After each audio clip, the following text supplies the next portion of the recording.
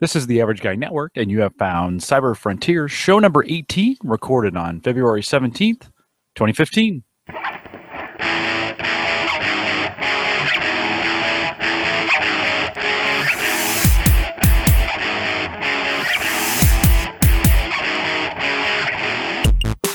Here on Cyber Frontiers, we explore cybersecurity, big data, and the technologies that are shaping the future, all from an academic perspective.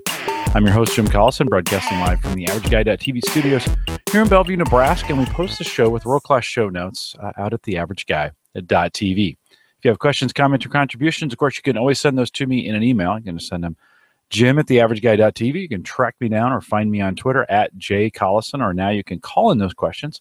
And the guys would love to hear from you on those questions. Call them in, 402-478-8450. And, of course, so we'll play those questions right here on the program. We want to let you know that the AverageGuy.tv, of course, is powered by Maple Grove Partners Web Hosting. Get secure, reliable, high-speed hosting from people you know and trust, and you know Christian. He's behind it. For more information, visit maplegrovepartners.com. And now Cyber Frontiers is a part of the Geeks Network. Find the links to this show and many other great podcasts over at the Geeks Network, just thegeeksnetwork.com. All right, well, typically I would say joining me tonight from their confines of the University of Maryland at College Park would be Christian Ashton. But actually, we recorded this episode a couple days ago. I got the opportunity to fly out to D.C. to see Christian Ashton on campus. We actually got a snow day, which was awesome. On the day we were there, snowed 6 inches in Washington, D.C. And so we used the day, we took an opportunity, we gathered some of the guys from the campus, took them down into the basement, into one of the ACES labs, and we recorded this podcast. And so we hope you enjoy it. It will be Cyber Frontiers 18, and so with that, we'll send it over to Christian.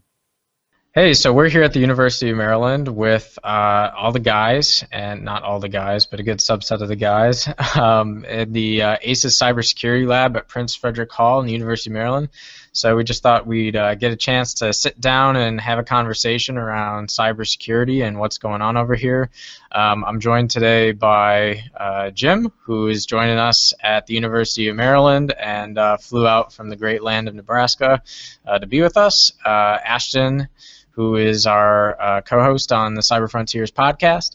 Colin King, new intern to the Washington, D.C. office at the Gallup organization.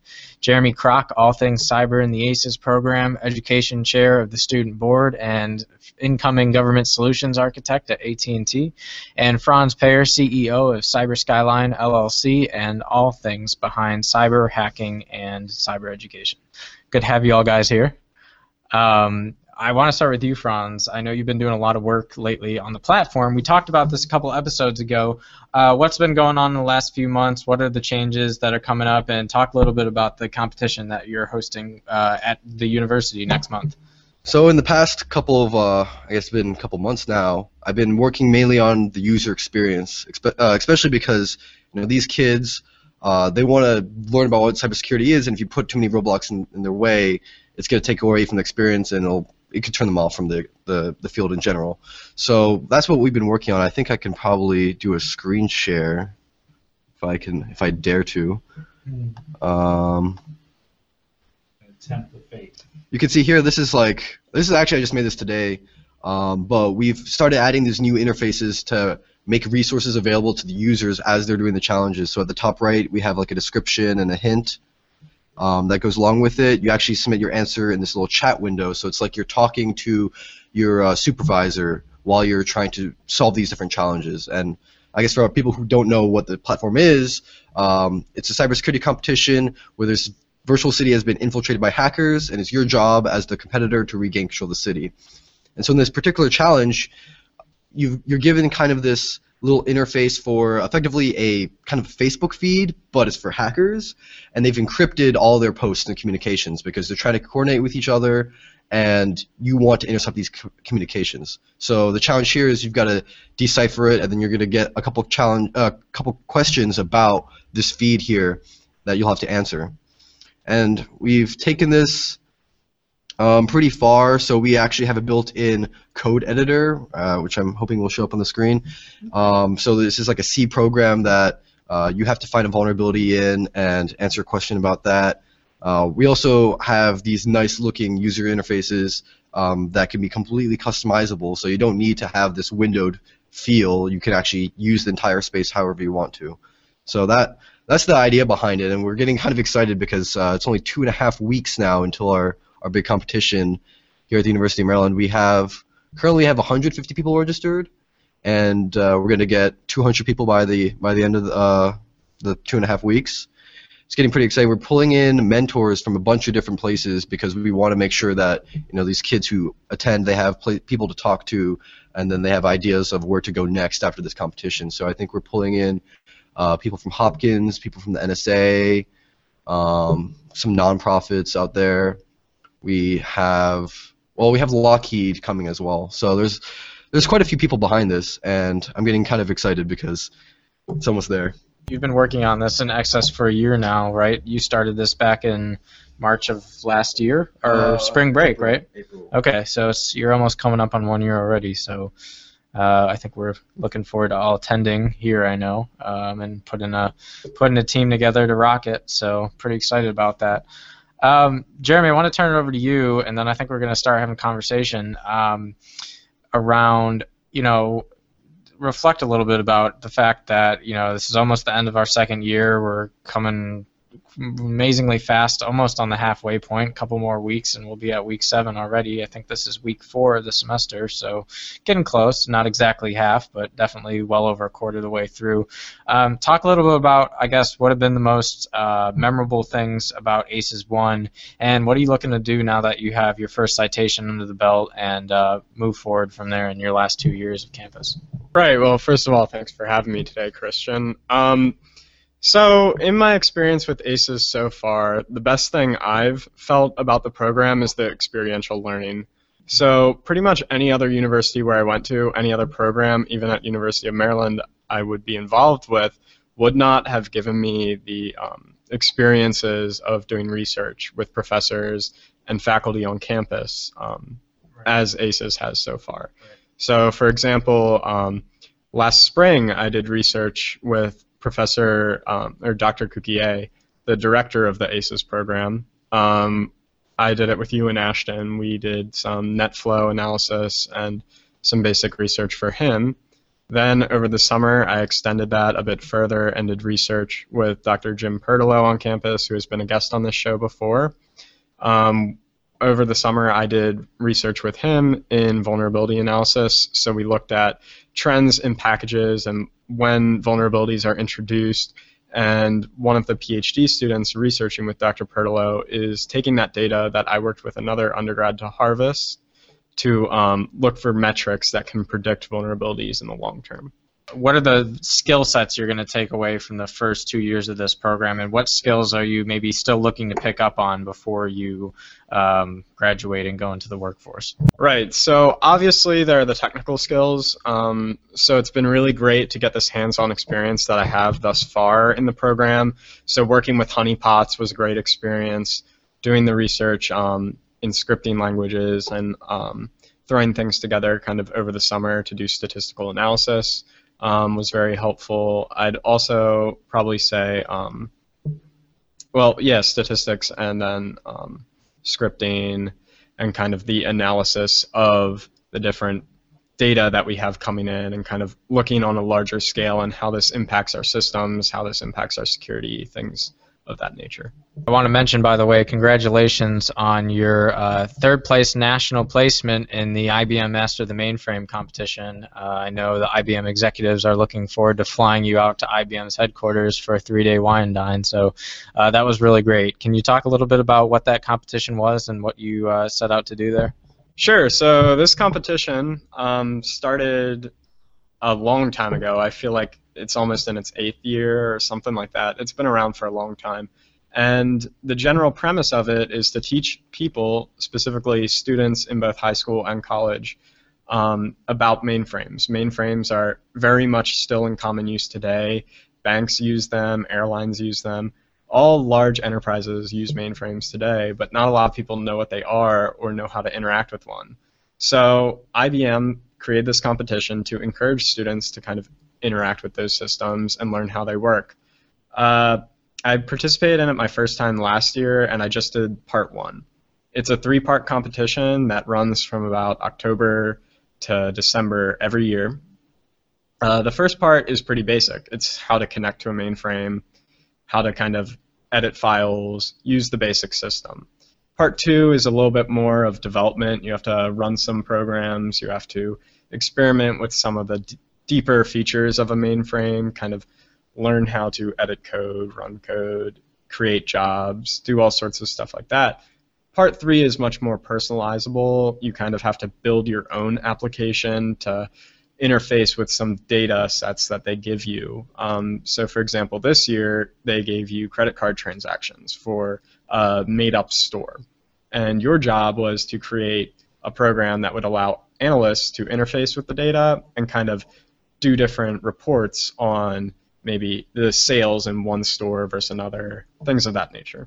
And one thing of interest in the competition is that the ZOS platform, which is IBM's operating system, all that development was on COBOL, which I thought was particularly interesting because most people think COBOL is a dead language. However, it is still the #1 in running or runtime application that is out on in the world, right? So, yeah, so not as many people are developing COBOL anymore, but it's sure being maintained. So great to see that those skills were put into competition because I know that's not pretty prevalent in industry, especially when looking at resumes. There's definitely a niche of industry that wouldn't really know what to do with that skill. So that's pretty cool. Are all of you, most all of you are on the ACES competition team, right?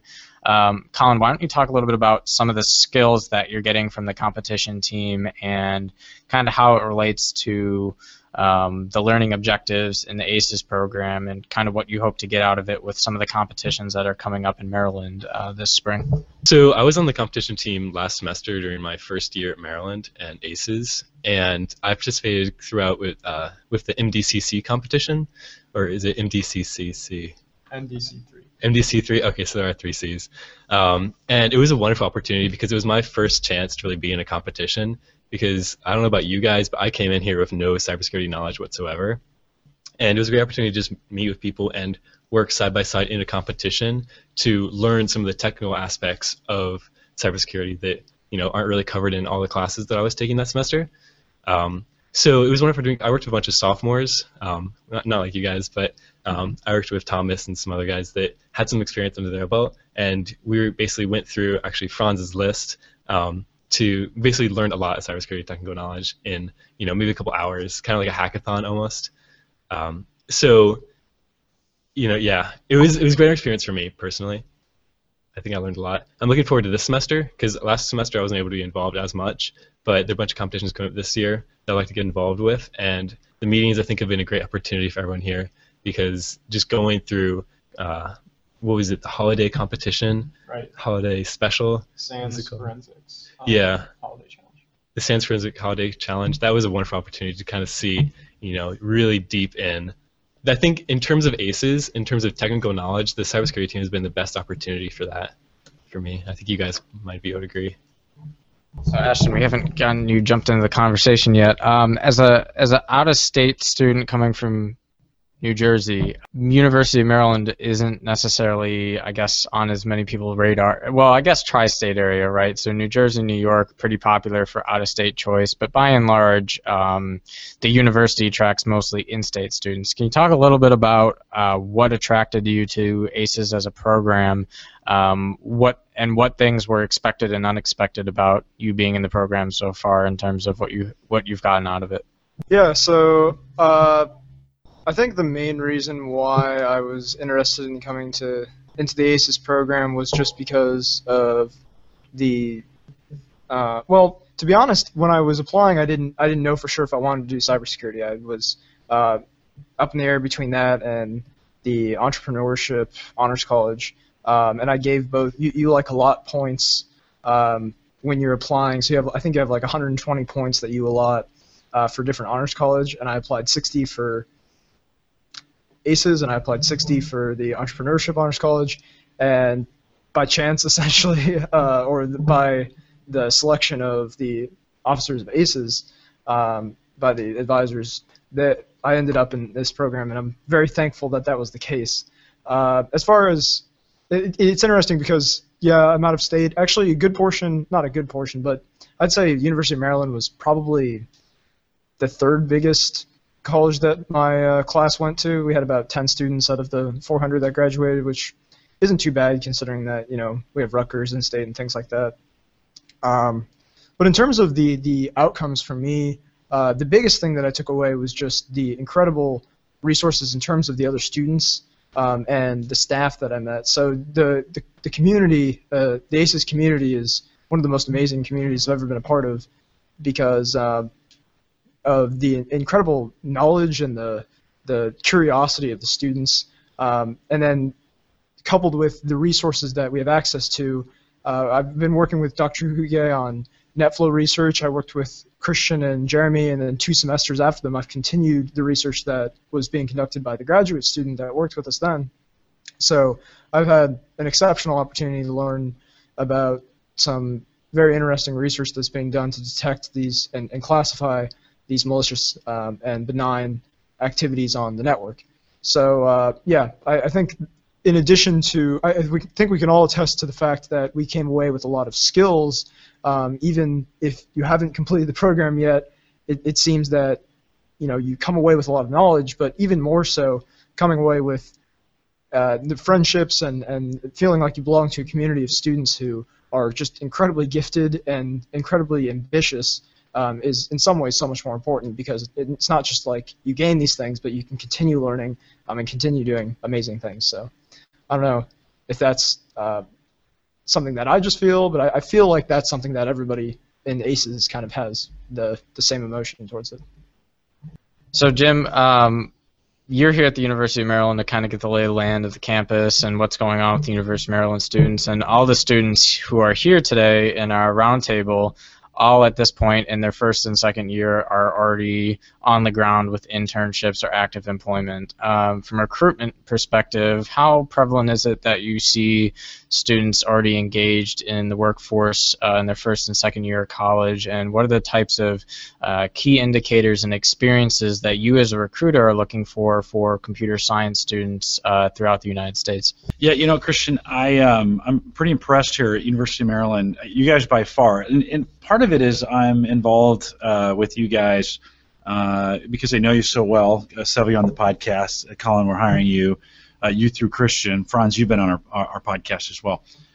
So you guys are probably the top 1% of the students that get engaged early in the college experience. We recruited a lot of colleges, and some master's students aren't getting as engaged in the actual the actual process of software development as you guys are. So kudos to you guys. You're exactly what we're looking for. I think that's what the industry is looking for too, is to get you involved in the processes of software development, super early, and to do it that way. So I have a little bit of bias here in some ways, Christian, because I know you guys all really well. But I think the industry is looking for experience, and it's great. And I think they're especially looking for that outside the classroom. So that's whether you're doing a cybersecurity or you're doing a hackathon or you're doing whatever, the clubs, associations, the stuff that you guys do.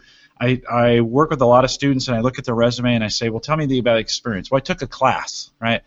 Classes are great, but oftentimes most of the stuff that you guys get outside of class is really what's most important. So I think from an industry standpoint, what ACES is doing here is perfect for what I think the industry is looking for, which is experience from day one. Not hoping it'll happen, but actually giving you guys some good opportunities to do that in your program. So, I guess that was pretty good coverage of ACES. I feel like we got all the way around the table there, did the 360. So, I guess for our next 360, we'll call them 360 questions. Our next 360 topic will be on what was the most memorable cyber event. It can be any type of event, in the internet, in the news, in the world. Most eventful or shocking or surprising cyber event that you saw in 2014, and what was it that stuck out to you the most? So I think we'll start with Franz and then just go around clockwise here. I'd probably say Shell Shock was the biggest thing that stuck with me from last year, because that's when I actually started seeing like mainstream news coverage trying to like explain to the normal people who aren't experienced in cybersecurity like what this actually was and what it had to do with them. And for the most part, for average consumers, users, they have no experience and no control over what happens with shell shock. I mean, this is a vulnerability that affects enterprises and businesses and doesn't affect the individual consumer, but that's like the media still tried to target those people. And I thought that's when you got to see a huge discrepancy in like how the actual problem is portrayed versus what it is. And you saw a lot of reporters trying to explain things. I mean, you saw this back with like the Target hack as well, where these reporters didn't have the knowledge and experience to report on it accurately in a way that, I mean, it's a tough job to do, to take these technical problems and explain them to normal people. And they obviously didn't have the capacity to do so, and I'm starting to see more of a push where like reporters are starting to get more training on security ideas and concepts. But I think there needs to be a lot more of that before we can actually feel like the news can portray a new vulnerability without making it seem like the internet is collapsing under all of its weight. Because every single time there's a new hack, they make it sound like everything's ending, the apocalypse has happened, and now you can't use Facebook anymore because there's a vulnerability out there, and you might lose your credit card information. So these are the types of things that I think kind of have to be worked on, because we don't want to spread mass panic. I think a big issue is how do we accurately portray vulnerabilities, and how do we make sure that people understand them and continue to stay safe on the internet.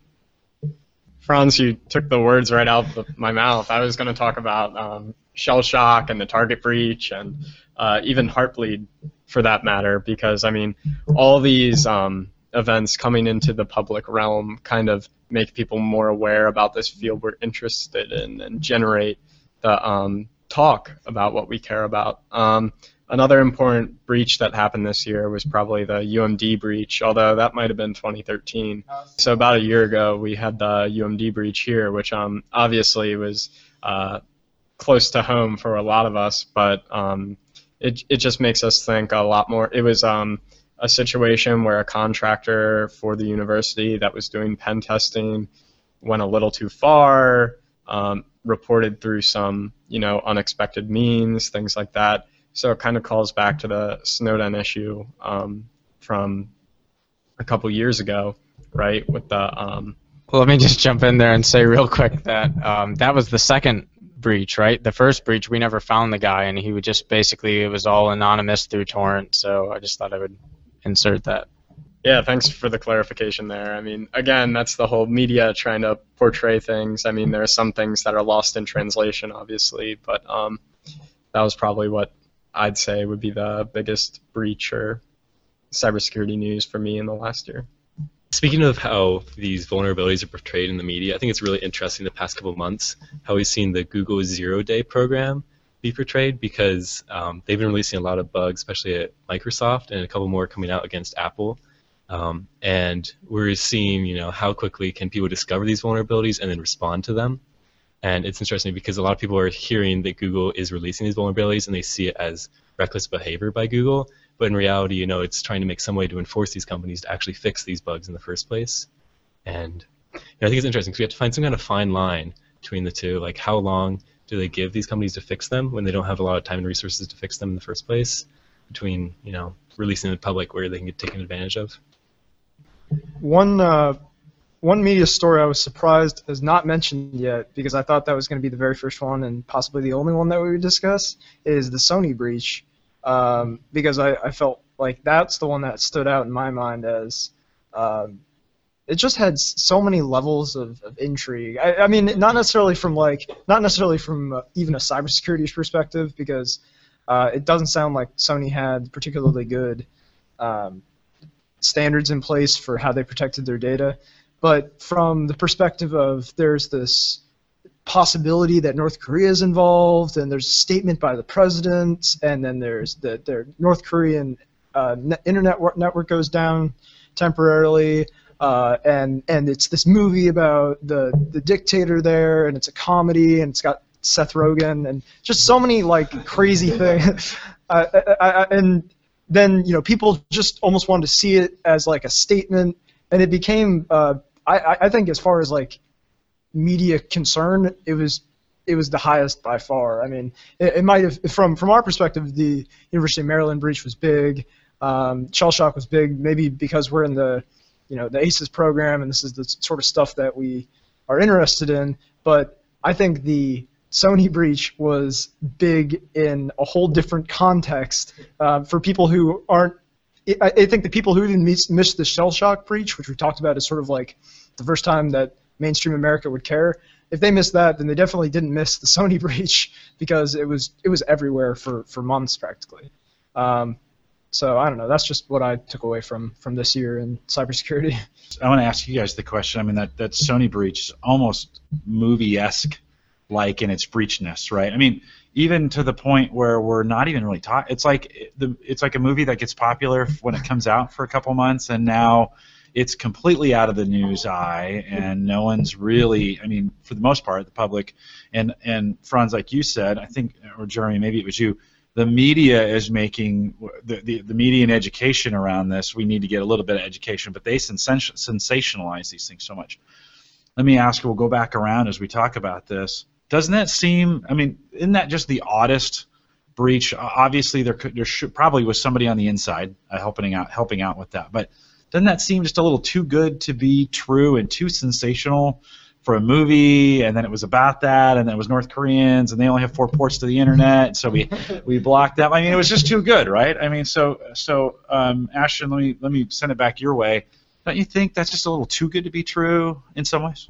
Yeah, I think it's an example of where the truth is stranger than fiction. Yeah. Like if you had released this, if you had released this as a movie before it had happened, people would have been like, "What? This would never happen. This is ridiculous. Like, why is there a movie and what's all this? They only have 4. Why would North Korea even try and do that? It's like not. It's just a movie. It was a parody. Like when we were talking about it before, I still think that if they were trying to cripple America, the way to do it is not by hacking Sony. It's maybe going towards critical infrastructure, shutting down, nuclear power reactors or something like that. It just seems like sort of a funny concept to begin with. But, I mean, in some ways, it's not a truly amazing feat of cybersecurity, like I mentioned before. It's just sort of more a sensationalized account of what happened. And I think, like we've talked about, that's something that we can kind of attribute to the way that the media often portrays things and the way that they can get the largest viewership and really engage people and try and lock them in. But now when we look back at it, it's kind of like, yeah, remember that? That was weird. It's not really on the within view anymore. So I don't know. I'll pass it around to Cullen. Yeah, I thought it was, incredibly interesting to hear that the FBI announced, we think it's North Korea, because as soon as I heard about this, I was like, no, there's no absolute way that North Korea did this. It's got to be some random group that's somehow, framing North Korea for this. But the legitimacy of the FBI, I believe it was the FBI who initially announced it, that said, it is North Korea, just kind of blew my mind. Something I don't think I've really seen where you have a government doing something like this to another, at least from my understanding, it's not very common, at least at this scale. So just seeing it happen just kind of, yeah. I mean, I totally agree with Ashton. This is very movie quality, and I think whoever pounces on it first is going to make a lot of money. It's going to be better than the interview even.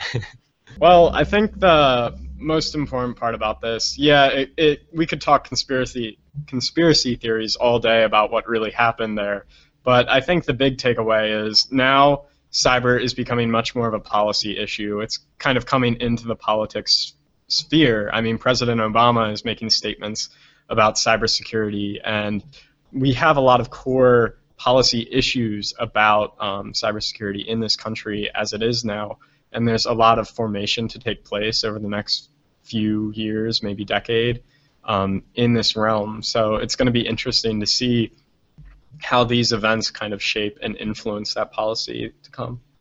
Well, I want to start off saying that when I heard about the Sony breach initially, I was under the impression it was a really good marketing campaign. Like, I thought that it was all fake and that Sony just said this just because they wanted. And to be honest, they wouldn't have gotten the attention that they did. I mean, I didn't think the movie was that worthy of that much sensationalism.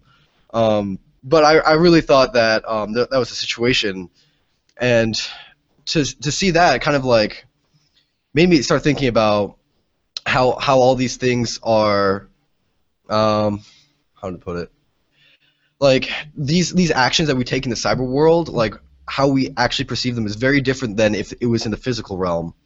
And so I was thinking that, you know, a lot of these cyber attacks that happen between countries, it's hard for us to attribute, is that actually the government doing it, or is it a faction that is not associated with the government per se? But a lot of these actions that happen between nations, which happen online in the cyber realm, they would be considered an act of war if they happen in the physical realm. And to kind of think about that in such a way is very strange, because you're right, like in terms of foreign policy and these types of things, there is no groundwork. We don't have like a Geneva Convention for the cyber world. So, you know, we don't have rules saying what is off limits, what can you do, what are the repercussions, can you be prosecuted in international court, because I don't think I've heard of a single cyber attack that has been prosecuted in international court yet. And so I think that this is an issue that keeps like snowballing, but the reaction on the end of our government and our policymakers hasn't been moving at the pace that it really needs to catch up to these issues as they are occurring. Yeah, and I think Obama not too long ago said something along the lines of that part of his policy objectives in his last 2 years would be to rein in the, quote, Wild West that is the internet. And in terms of, you know, there's a lot of cybersecurity legislation that he's pushing for in 2015, so obviously trying to set some of those ground parameters, I think, will be an objective among many objectives that Congress and the president have to look at. So, but yeah, I mean, I think definitely these issues are starting to bubble up on the Hill very prevalently, whereas 5 years ago we weren't really having these types of conversations about cybersecurity. I think it was more about information and IT governance and data sharing than so much the, I guess, security aspect of it, which seems interesting to me. And yeah, I echo pretty much what all of you have said about the Sony breach. To me, I think the most intriguing part about it was the journalism and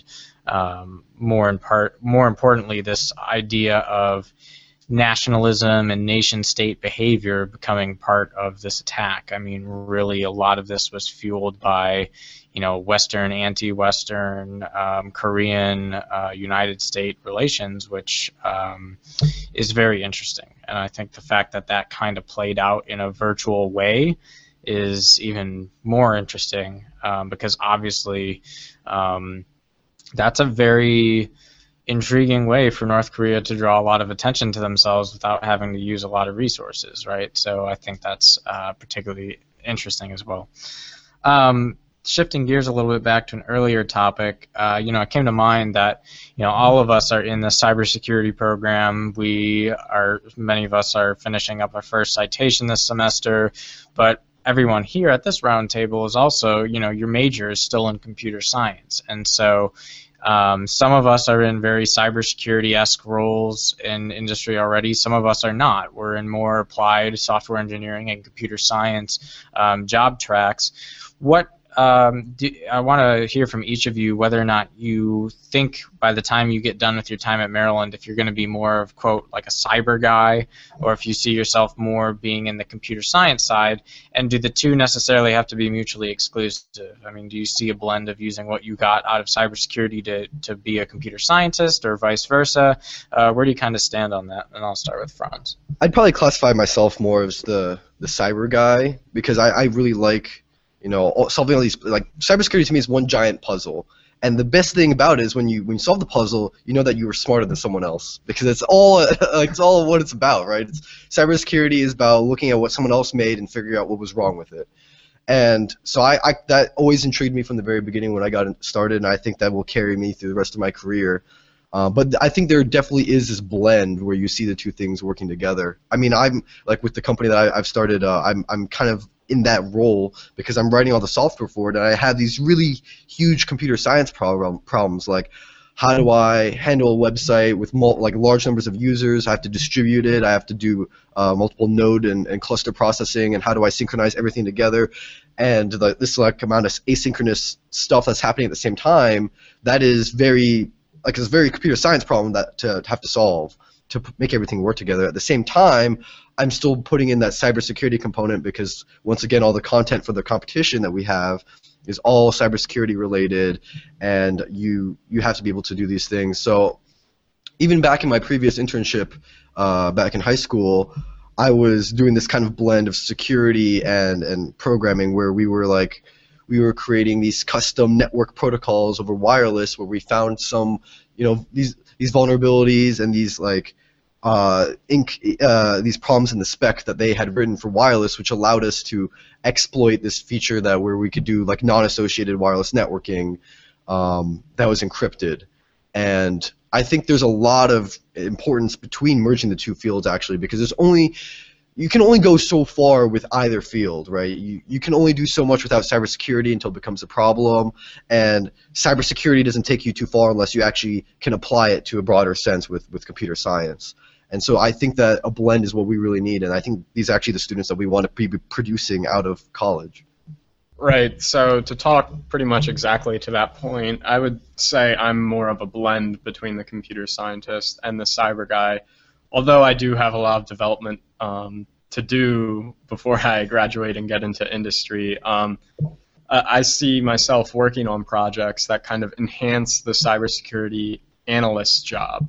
So we have a lot of companies that are creating tools that kind of make network analysis, network security, intrusion detection systems, stuff like that, more intuitive for users, more intuitive to set up, to control, to kind of check logs, to analyze things, to put them in a big data context, to kind of have these machine learning systems, things like that. So that's kind of taking the analyst's role in cybersecurity and blending it with the developer's role in computer science. So that's kind of the clash of the two fields that I see myself coming into. Yeah, so on the spectrum between you guys, I would say I'm more on the software development side than the cybersecurity side. And partially it might be because I'm a freshman and I'm just starting out in this program, and it might change over the course of the next few years as we get more technical. But I'm really more in the the software development side. And I think, my interest in cybersecurity and, learning this really falls into I want to do kind of startups after college. And part of that is that if you want to do a startup, you can't just focus on development. Security is really a core part of it. We see all these breaches that are going on, these attacks. And if you don't have someone that can do that, you could be putting your business in a lot of danger. To give an example of something, I was at a hackathon last October, and we built it was basically like an incident report system for Bangladeshi workers. And one of the biggest problems we had with it was that there was no way to keep it secure, because we needed to prevent, because there was definitely money, like if people were out there complaining about a business and this business receives fines from the government, then there are going to be people hired by these governments to find out who's reporting this so they can stop it. So we need some way to make it secure. And that is something that I would love to learn how to do, and that's really where my interest lies in cybersecurity. Yeah, I'm kind of probably closest to Colin, not because I don't think cybersecurity is important. In some ways, it's more important than software development. But right now, at least, if someone was to say, you have a choice between either writing developing the world's most famous and popular and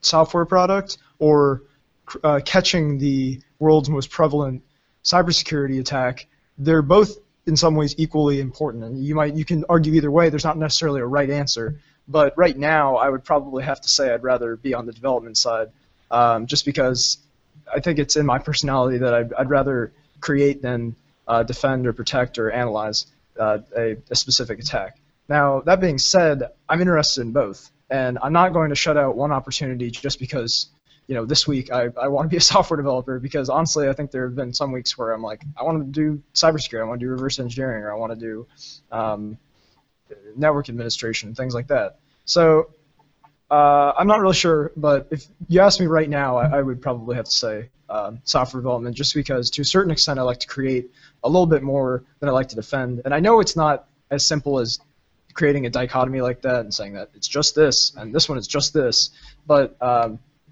at the very least I can say that if I go into cybersecurity, I'll be doing it in a manner that definitely involves computer science and development.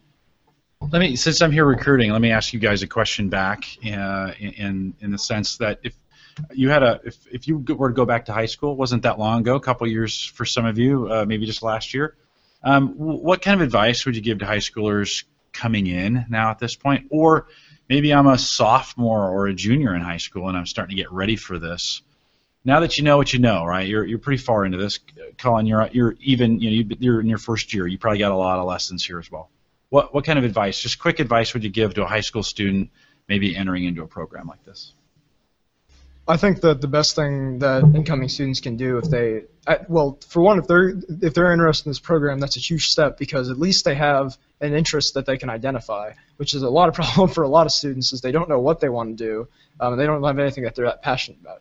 If they have a passion in computer science, then there are tons and tons and tons of free resources that are available online. And so I would definitely suggest going on to Coursera, or there are courses offered by Stanford that are online, and there are just tons of websites out there on how to learn some programming. Go out there and learn a bunch of different programming languages just to get exposed with them. That would be my suggestion.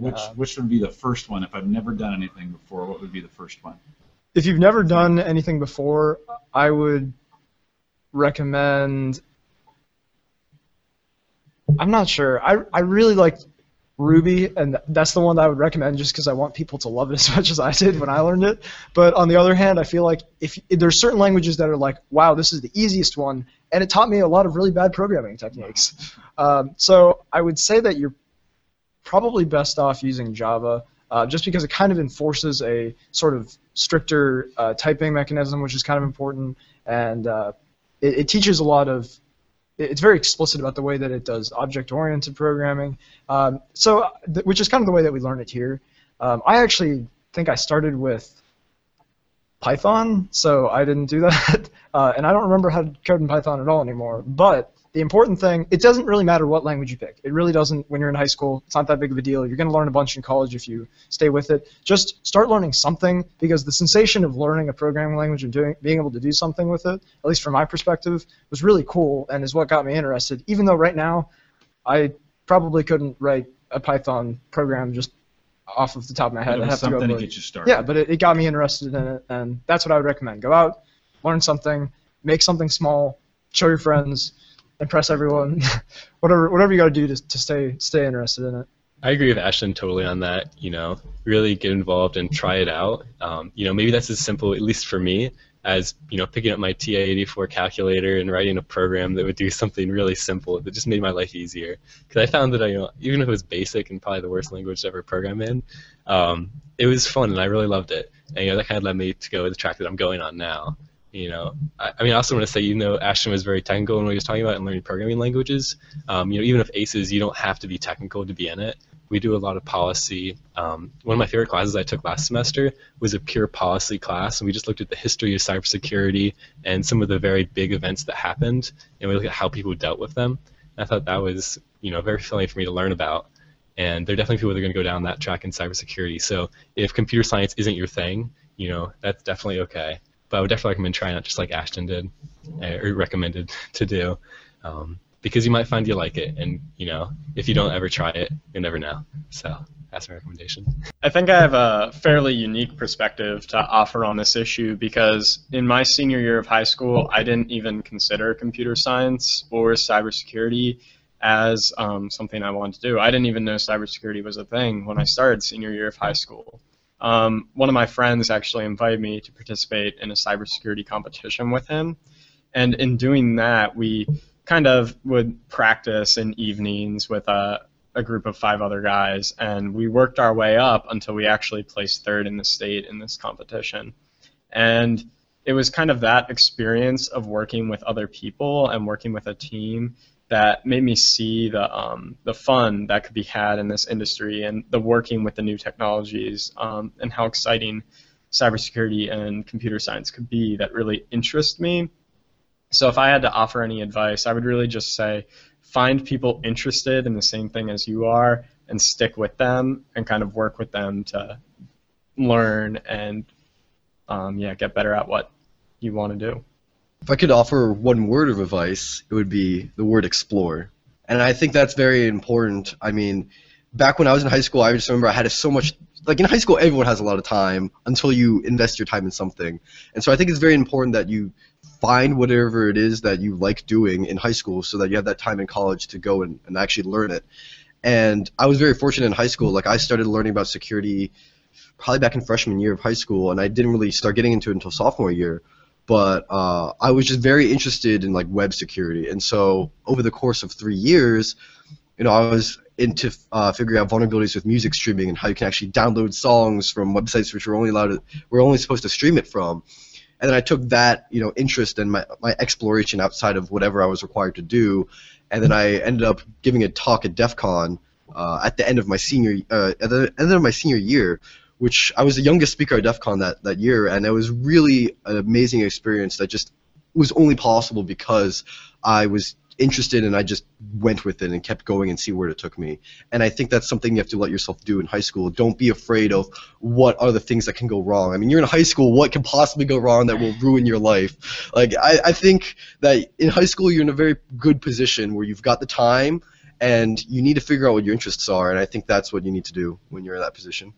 Yeah, I mean, one of the biggest things that strikes me about my high school time is that I had really good mentorship. So I think finding a mentor is a really valuable thing, whether it's a teacher that is willing to go the extra mile in teaching you something, or whether it's an outside opportunity that you can find. There are a growing number of high school internships where you can have a really great opportunity to get experience kind of ahead of the time. But, it doesn't really necessarily have to be an internship or any type of formal program. Find a mentor that would be interested in basically teaching you something technical or something deep dive that you can't necessarily get in the classroom or maybe at home, and kind of cultivate that and grow. Like Franz said, you really do have a lot of extra time in high school that you're not going to have in college if you're in a program like ACES or really any type of thing. So you want to take advantage of those 4 years because you don't get that time back going forward, and you don't appreciate the time that you once had until after you're over on the other side of the hill. Wrapping up, if it's one thing that you want to do before you graduate from Maryland that you either do have the opportunity to do or you don't have the opportunity to do and you want it to be available, what is it and why? I think there's something if I want to do something in college before I graduate, I think it's probably to publish a paper or co-publish a paper with someone. I think that's definitely something that when you're in college, you have a lot of time to focus on certain things and do research, especially because in the ACES program, we've got several opportunities to do research throughout the 4 years that you're at college. So I want to do that. I helped do some of that stuff in high school, but it really was like my name was kind of just like attached to the very bottom, and I didn't really take a huge role in it. But I think there really is something about learning something new by yourself and possibly doing something that no one really has done before and putting it in a way that's public and like sharing your knowledge, building upon what's already been thrown out there and kind of expanding the sphere of knowledge that we have as a community. And that's a great time to do it is in college, so I'm going to hopefully do that. So I guess the big thing for me is when I came to college, I kind of had been told from mentors and other people that I cared about their advice that one of the most important things you could do in college is get experience doing internships in the field you're interested in. So I'm really looking forward to my first internship in industry this summer with AT&T. I'm really looking forward to getting that hands-on experience and learning what my role will be like in the world once I graduate. For me, I think my goal, or at least something I want to do, is I really want to meet a lot of people in a lot of different disciplines who study a lot of different things. I'm looking at joining Quest and meeting a lot of business people there. While also looking at some of the incubators on campus and people that do all kinds of different things from clubs that I'm in, activities. Because I think you can get in college something you can't do in high school. You can get a lot of different viewpoints on life by all different people that go here, and it's really interesting to do that. So that's probably one thing I really want to see myself do. Yeah, I think one of the main things that I would like to do, potentially even this semester, is publish a research paper, just because, or get it accepted somewhere, because like Franz was kind of saying, it would be exciting to feel like you were the first to explore some area and actually like contribute back to the field that you're engaged in, and that would just kind of feel like I validated. Like I've spent my whole life up to this point kind of consuming, and that's something that I plan to keep on doing. Like you got to continue learning at all times and definitely you want to consume more information than you try to produce, because it doesn't really work the other way around. But for the first time to be able to kind of give back and see that this is a new area that you've explored, that would be really exciting. So hopefully by the time I graduate, I can achieve that. All right, I think with that we'll give it a wrap, and we'll say live. Well, let me say what I want to do before the end. I want to come back and do this again. We've got some work to do. It's been kind of fun to kind of break in with you guys here and be able to do the pass the mic, so to speak, get your opinion, have you guys all weigh in on these issues. So I appreciate you taking an hour out of your time to get this done. We'll come back, hoping to come back maybe in the fall. We'll catch back up again and bring some more equipment down here and do another podcast. We want to say thanks for watching or listening to Cyber Frontiers, and hopefully you've gotten a good insight on what's going on here in the world of the ACES program at the University of Maryland. And we'll make this available both in audio and video, and so make sure you head out to theaverageguy.tv. If you haven't subscribed yet to Cyber Frontiers, you might want to do that as well. It's super easy. All the subscription options are available over on the right-hand side, although I think the video switched if we do this the other way. You want to get those available to you as well, or just head out to theaverageguy.tv/subscribe. That'll get you all the subscription options out there. And it would mean a lot to Christian and Ashton both if you guys would subscribe to the podcast. So with that, we'll say goodbye, and thanks for listening.